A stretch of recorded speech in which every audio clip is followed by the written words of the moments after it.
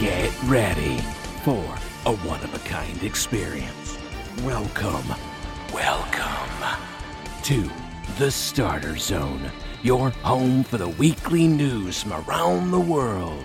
Your host for this journey, Amanda. We don't need no stinking censor. She's gonna bring you everything you need to hear about entertainment, gaming, and maybe just a little bit bizarre.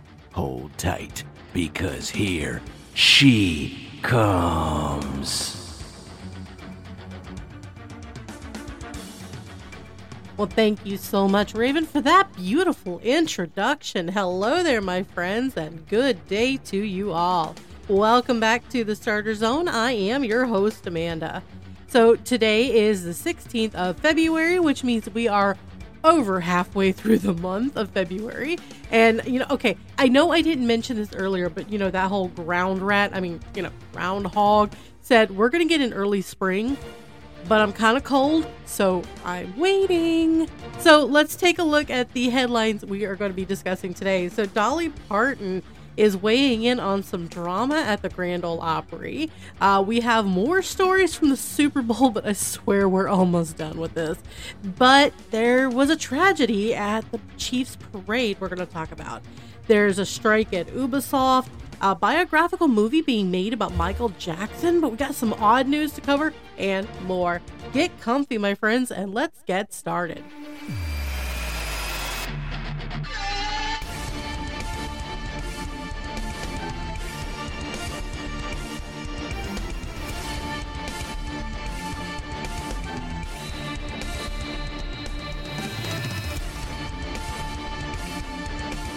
All right, let's start things off with the music news.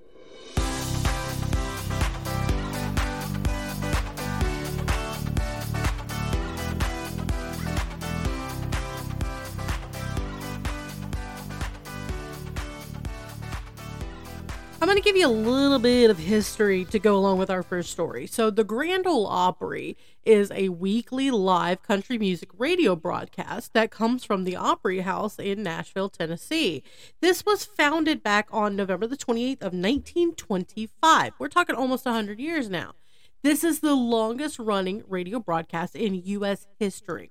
Also, a quick note, the iconic Country Music Hall operates on a strict no profanity rule that's about to come into play. Back on January the 19th, a Dolly-themed night was held at the Opry in honor of Dolly Parton's 78th birthday. She looks really good for 78. But apparently there was an incident on stage. So Elle King was invited to take part of the festivities. She got on stage and kind of made a fool of herself. She messed up the lyrics to Dolly's 2001 hit Marry Me on stage at the Opry. Sky blue eyes, a big white smile, and tall as a sycamore tree. He's real smart with a real big heart, and he's gonna marry me. He's gonna marry me, and we're gonna go to town. We're gonna buy us a real good car, and we're gonna drive around.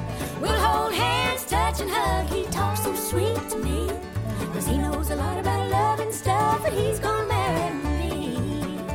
So that's the song, and honestly, look, messing up the lyrics, it's something we singers do. We're not perfect all the time. We have issues. I mean, before they made an edit to it, Alicia Keys messed up the first song that she did while she was at the Super Bowl. So, no huge big deal. It's what you do after that makes it worse. So she apparently later confessed that she was, and I'm going to have to edit this a little bit, she was effing hammered. She stumbled her way through some of the lines. The 34-year-old proceeded to sing this. I don't know the lyrics to this thing in this effing town. Don't tell Dolly, because it's her birthday. Now, Elle later joked around, I'm not even going to effing lie. You bought tickets for this crap, you ain't getting your money back. All right, well, not exactly pleasant. And in the aftermath of this blunder, the Opry, like I said, no profanity rule, right? Issued a huge apology on Twitter X, expressing deep regret for the language that was used during the America's Sweetheart performance on January the 19th. Now, Elle has yet to publicly comment on the incident, but did postpone a series of shows 6 days later. And she's previously spoken about a very complicated relationship with alcohol. She did an interview with the San Diego Union Tribune, back in February of 2022. And she said, I get nervous before I go on stage. I have a couple of drinks first because drinking makes me less nervous about hitting the notes when I sing. If I don't make them, it won't sting as much. That's not exactly a healthy relationship. Well, now Dolly Parton's come out and she's broken her silence on the X's and O's singer's drunken performance. She said, she talked to Extra TV in an interview, and this was published back on February the 9th, and she said this: Elle is really a great artist. She's a great girl. She's been going through a lot of things lately, and she just had a little too much to drink.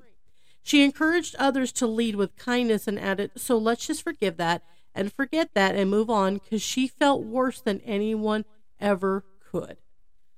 Y'all, Dolly Parton. I mean, so apparently she just is just so, she's so sweet. She's so gracious. She's just a lovely lady. She's a class act. I have never heard a bad word spoken about Dolly Parton, and I hope I never will, honestly.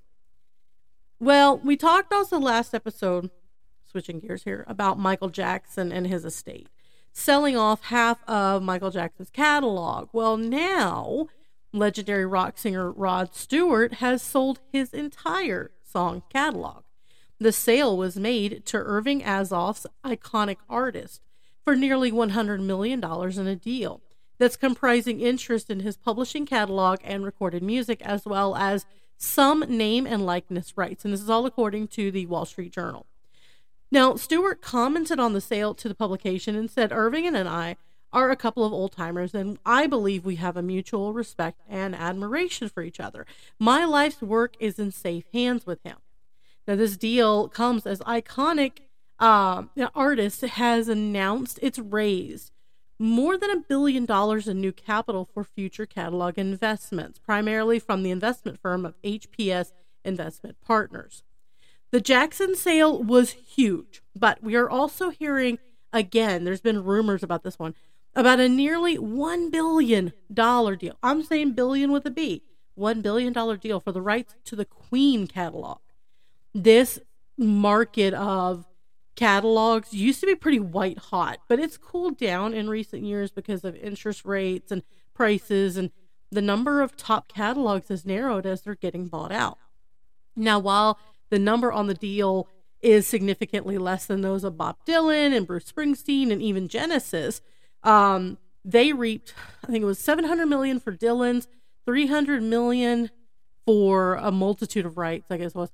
Stewart, he's 79. Look, he's written fewer hits than these artists. He was just primarily a singer and a performer, not so much of a songwriter. But he has a 6-decade catalog that has 10 number one hits. And his work with the Jeff Beck Group and Faces, his catalog includes hits like, we're talking Maggie May and Stay With Me, You Wear It Well, You're in My Heart, Do You Think I'm Sexy, etc. Wake up, Maggie, I think I got something to say to you.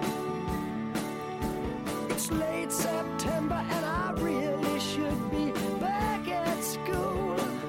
And apparently this isn't the first deal that Stewart tried to broker. He nearly sold his catalog to the now troubled Hipgnosis Songs Company, but it took 2 years of trying to make a deal. They didn't close it, so he pulled out, which I understand. And he said, look, the catalog represents my life's work, and it became abundantly clear after much time and due diligence that this was not the right company to manage my song catalog, my career, and my legacy. Now, Stewart's deal with Iconic follows the company's acquisition of the catalogs of like the Beach Boys, Cher, Dean Martin, David Crosby, Stephen Stills, Nat King Cole, Linda Ronstadt, and Joe Cocker. Later this month, he's going to be releasing his 32nd studio album, 32 albums, holy cow, and which is a big band salute called Swing Fever. All right, let's move on now to some sports news.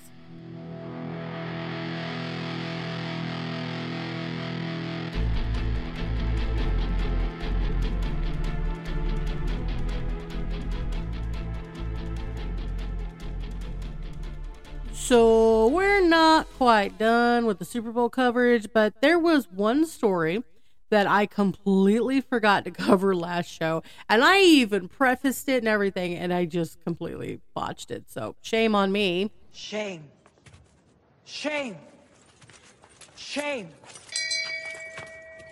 But first, CBS announced that Sunday's Super Bowl was the most watched telecast in history. Now, I mentioned last show, they had an average of 123.4 million viewers that tuned in to see the Kansas City Chiefs vanquish the San Francisco 49ers across all platforms. Now, that's up almost 10 million viewers from last year's Super Bowl, which had broken a previous record, and then they had 115.1 million viewers. But if that wasn't enough, 202.4 million viewers watched some or all of the Super Bowl across networks.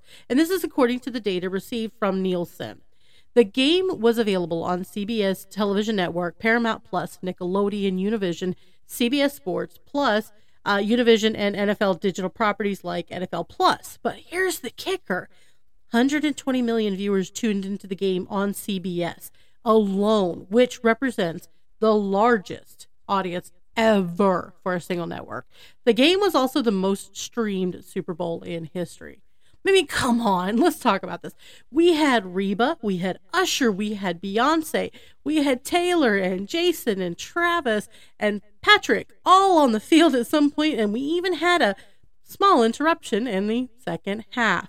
So the story I missed, 2 individuals rushed the field during the third quarter of Super Bowl 58 and nearly interrupted a third down play for the Kansas City Chiefs offense. One of the disruptors made it all the way to the 49ers sideline where he was subdued while his partner in crime, literally all this was trespassing, was tackled by a team of security staffers near the 10-yard line by the Chiefs' end zone. Both of them were shirtless. They must have been a little inspired by the Usher halftime show. Boogie that, boogie that. Boogie that, boogie that. And he ain't wearing no clothes. Oh, yes, they call him the street. Fastest thing on 2 feet. He's just as proud as he can be of his anatomy. He gonna give us a peek. Thank goodness it was just the shirts missing. Referee Bill Vinovic stated that because the Streakers didn't impact the play, which was a 2-yard completion from Patrick Mahomes to Mecole Hardman, that was short of the sticks a little, there was no need to redo the play. Kicker Harrison Butker nailed a 57-yard field goal on the ensuing snap to cut the Niners' lead to 10-6 with 5:01 remaining in the third quarter. So the Las Vegas Police Department arrested the 2 guys, and officials said the fans were each arrested on a charge of prohibited contact at an athletic event, which is a misdemeanor. Both men had remained jailed as of Monday morning, and a Clark County Detention Center spokesperson said that they were released on their own recognizance, meaning they promised to appear in court at a later date to face their respective charges. The jail spokesperson said the fans were set to appear before a judge on April the 17th for a hearing on the case. Now, for the worst part of today's show, I can't not cover this one no matter how much I don't like it, but it's related. So, Kansas City held their celebratory parade on Wednesday. Yes, Valentine's Day. And it started as one imagined. I mean, we had massive party. We had the party buses going. There's Mahomes, there's Kelsey, both seen on the party buses celebrating. Taylor wasn't there. She had to go to Australia. And there's this one point you get to where you've got Travis and Jason's mom, we'll call her Mama Kelsey. She takes a bottle, like Jason goes, I'm sorry, it's not Jason, it was Travis. Jason's been drinking a lot, so I went to Jason's face. But it was Travis. Travis is standing on the party bus, he's up top. And he like tilts a bottle like he's taking a drink, but something doesn't quite go right. So here comes Mama Kelsey. She takes this tan bottle away from Travis. And I'm like, y'all, he is blitzed at this point. So we're all thinking, all right, she's stepping in. She's going to stop this. Nope. No, she just helped him open the bottle because apparently he tried to drink it while it was closed. 1 million people likely attended the Chiefs Super Bowl parade, which occurred in a city with a population of about 470,000 people and a metropolitan area of about 2 million. Now, the rally part of the parade had just ended, music still blaring, and then shots ring out. Yeah, shots. Not like the ones the players were drinking. We're talking gunshots. 22 people were injured in the shooting, ranging between the ages of 8 and 47, half of whom were under the age of 16. One mother of 2 was killed. She's been identified as Lisa Lopez Galvin, host of the Taste of Tejano, which she's a DJ at a radio station. She went by the name Lisa G and worked at the radio station KKFI-FM. 3 people were detained, including 2 juveniles, but no charges were yet filed because police are still calling for witnesses, cell phone footage, and the victims of the violence are calling a dedicated hotline. This investigation is huge, and there's video everywhere. Police did say it all appeared to stem from a dispute between several people.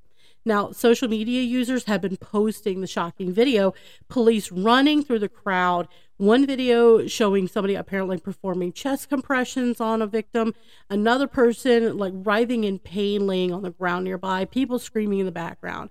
One video showing 2 people chasing and tackling a person, holding them down until 2 police officers arrived.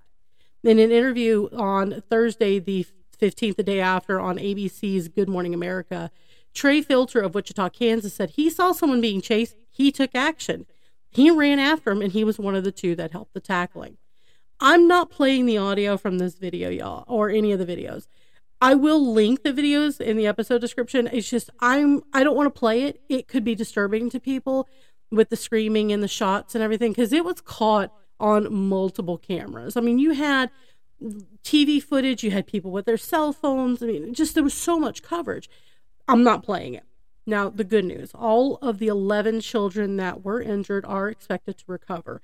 There are still 3 as of today that are 3 victims, adults that are in critical condition. The others have been treated and they have been released. We are still following the story. It is still developing.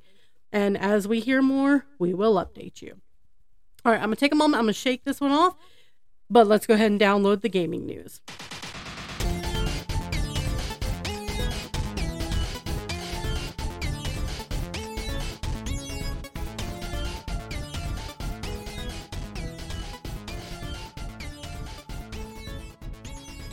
Ubisoft is having itself one heck of a year, and we're just getting started.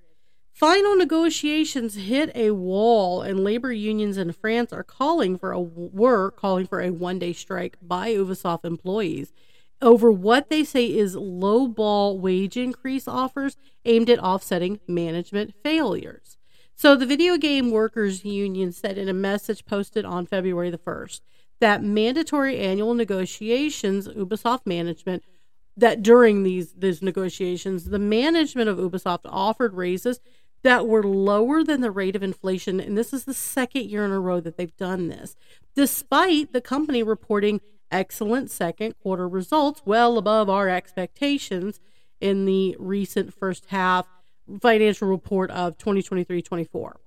The lower than expected wage offer was made in order to hit an arbitrary cost reduction target. Now, the Solidaires Informatique union said in a separate statement that the unions were demanding a general wage increase of 5%. Management was offering 2 to 3% depending on the studio, and there's 3 of them. The union claimed the offer was made under the pretext of senseless cost-cutting policy and was also intended to encourage natural attrition among employees. They're trying to avoid layoffs like everybody else, is what they're basically saying. So the initial call for a strike was made on February the 1st, which left time for a work stoppage to be avoided via last-minute negotiations, but the Informatique representative told PC Gamer that final pre-strike negotiations had already taken place. Nothing had happened, so the strike was on for February the 14th.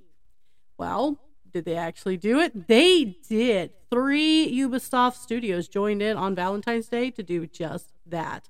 Workers were invited to join the picket line in Ubisoft's Annecy and Montpellier studios from 9 a.m. and in the Parisian studio at 2 p.m. Now, Whether the strike was effective or not is going to remain to be seen. We're talking a one-day strike. I'm not an expert on negotiations or contracts, so maybe y'all can chip in on this. Can a one-day strike make enough of a difference for Ubisoft to change their terms and their offers? Don't know. We're now waiting, and we're waiting to see what happens. But for the meantime, as far as I can tell, the workers are back to work. Okay, well, now we're going to go ahead and shine some spotlight on the entertainment news.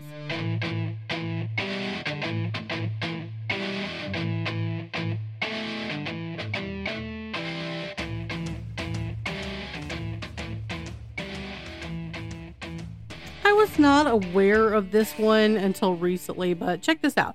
Apparently, there is a biopic coming out on April the 18th of 2025 called Michael. I will give you a guess as to which Michael it's about. You ready? Okay. New images from the film have been released and showed Michael Jackson's nephew Jafar Jackson in character as Michael himself. Sporting a curly black wig and sporting some facial prosthetics, Jafar is honestly the spitting image of his uncle. The 27-year-old son of Jermaine Jackson was wearing a white vest top, matching shirt, and black trousers as he belted out a track while performing on stage for the film.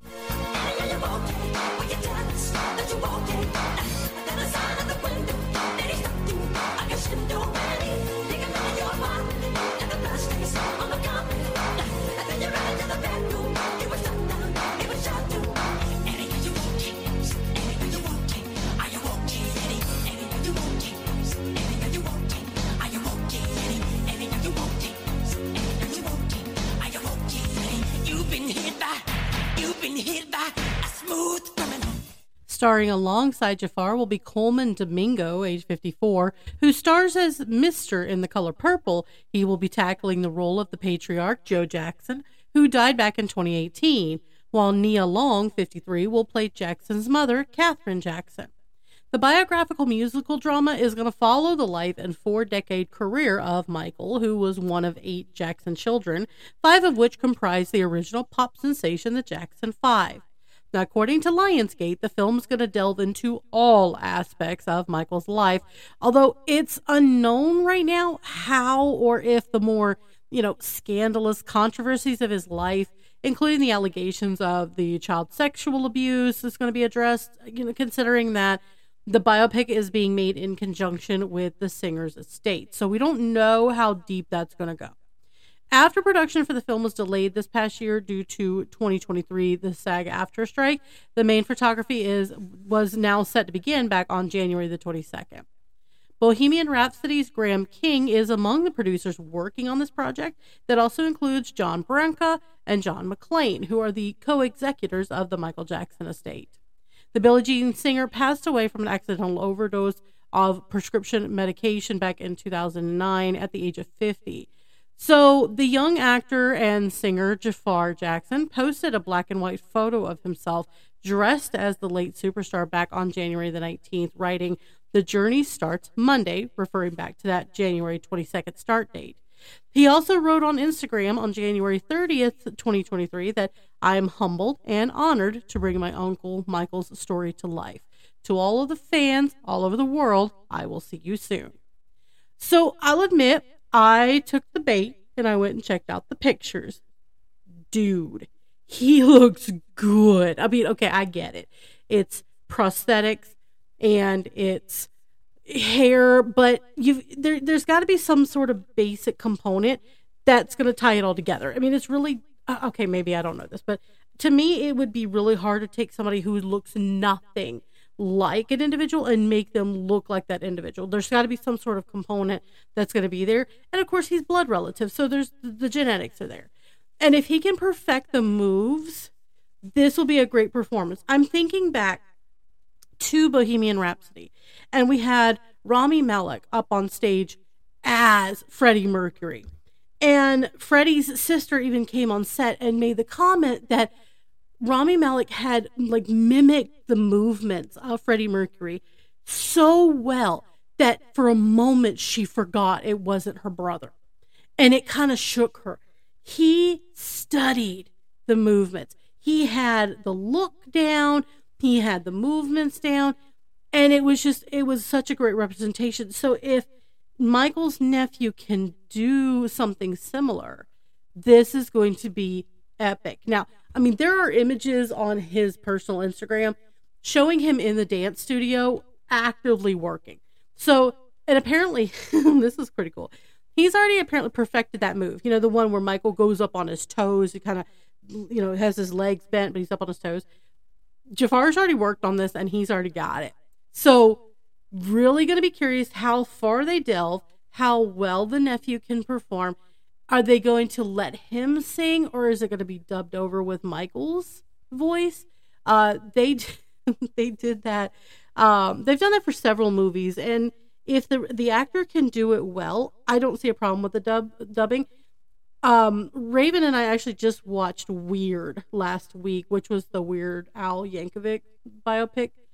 Parody, as it turns out. I didn't know too much about it, but I wanted to see it because I like Weird Al. And you see Daniel Radcliffe up there, and he starts, quote, singing, and you realize, oh, that's actually Weird Al doing it. And it was so weird, but it worked. So if Jafar can pull it off, dub him, make it sound good, and this will be a really epic movie.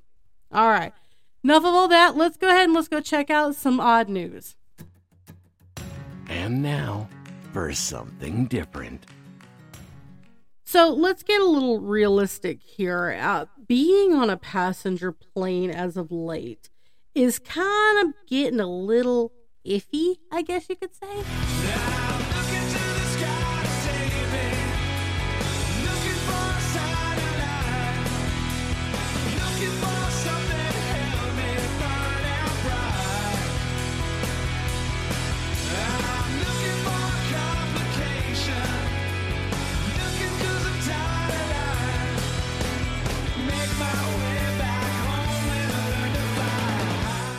I mean, we've got stories about doors and other parts coming loose or just even coming off completely. But, yeah, all right. So the first story I got for you today, it's a wee bit gross. I would almost want the snakes on the plane. I didn't get that.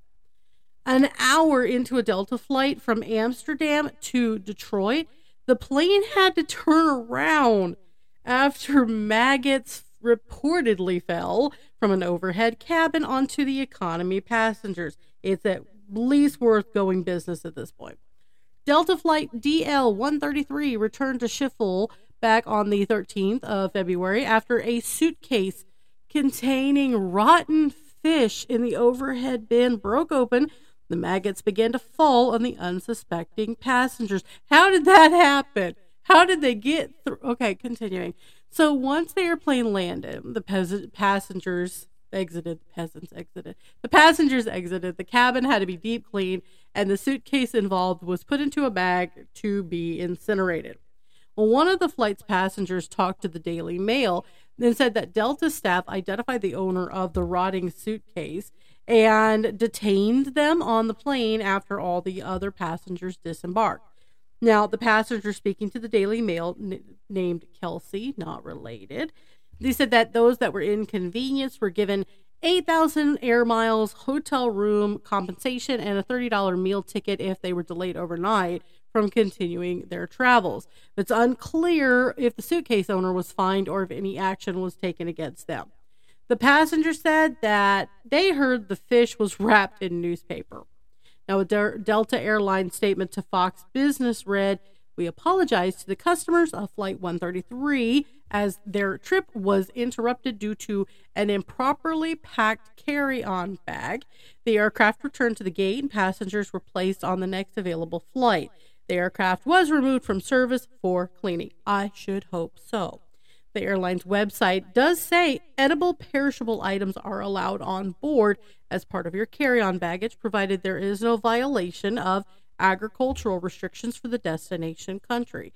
And then adds that Delta is not responsible for any perishable item that spoils or goes bad while in transit.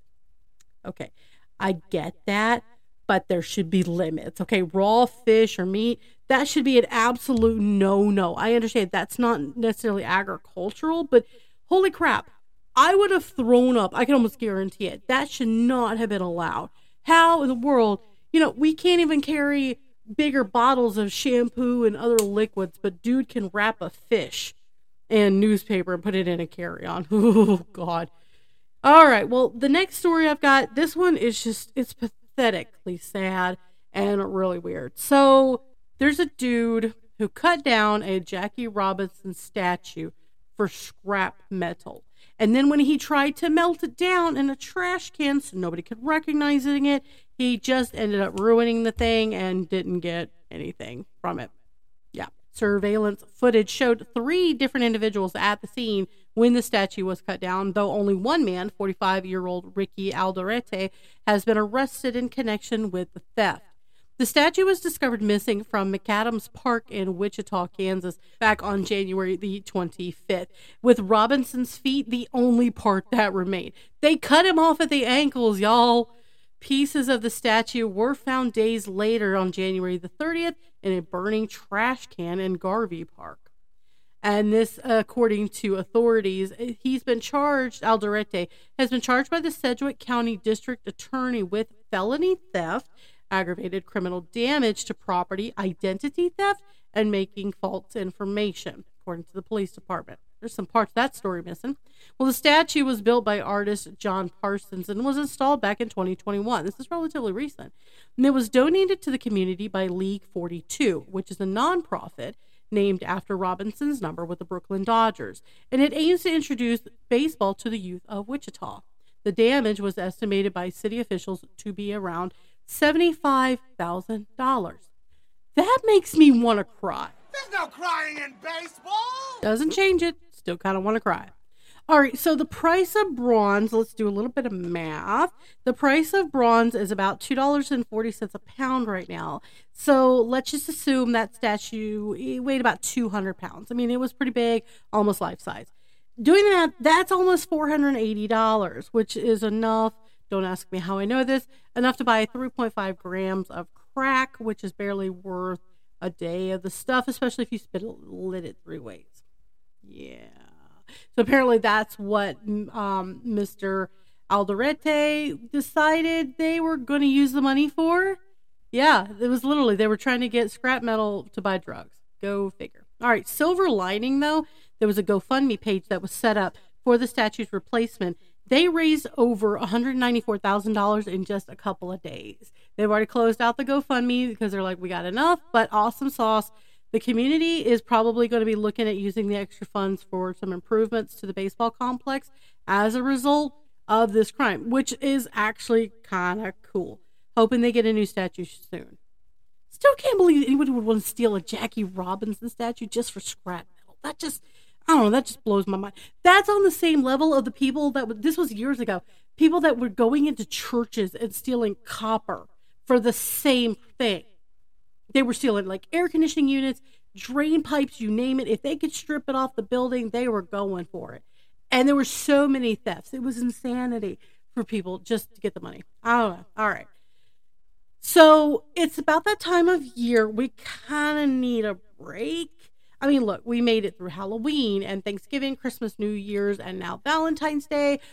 We've got St. Patrick's Day coming up, and then there's Easter and Memorial Day, and it goes on and on and on. We kind of need a break. But apparently humans are not the only creatures that may want a vacation. Visitors in Colorado high country witnessed several moose sightings over the weekend. There was one that was spotted along Berthoud Pass, which caused a bit of a traffic jam. But another one hit the slopes at Winter Park. Yep, it was on the ski slopes. Colorado Parks and Wildlife told local news that it was unclear if it was the same moose, but they did admit these sightings are not rare. So it's important to know how to react. Jen Miller, who's a spokesperson with Winter Park Resort, said the sighting of a moose near one of the lifts wasn't the first, and it's likely not going to be the last, but when it happens, they are prepared.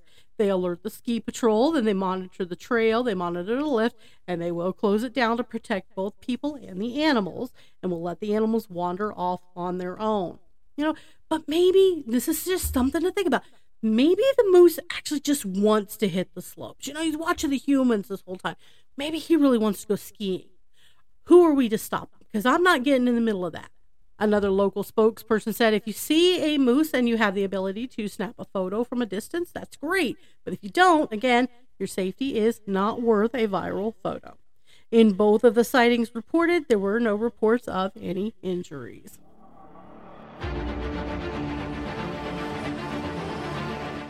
Moose and maggots, a strike at Ubisoft. We had streakers at the Super Bowl. Some Grand Ole Opry drama. A Michael Jackson film is in the works. We had a record-breaking Super Bowl viewership and more. Still creeped out by those maggots, though, I'll be honest. Well, thank you guys so much for joining me today. I would like to remind you, I include the links to all of my sources in the comments so you can see what I see and more. Also, don't forget to drop us a comment or send us an email if you find a story you want us to cover. Join us next time as we check out the latest in entertainment news. Remember, my friends, stay comfy in the starter zone. This is Amanda. Good luck and have fun.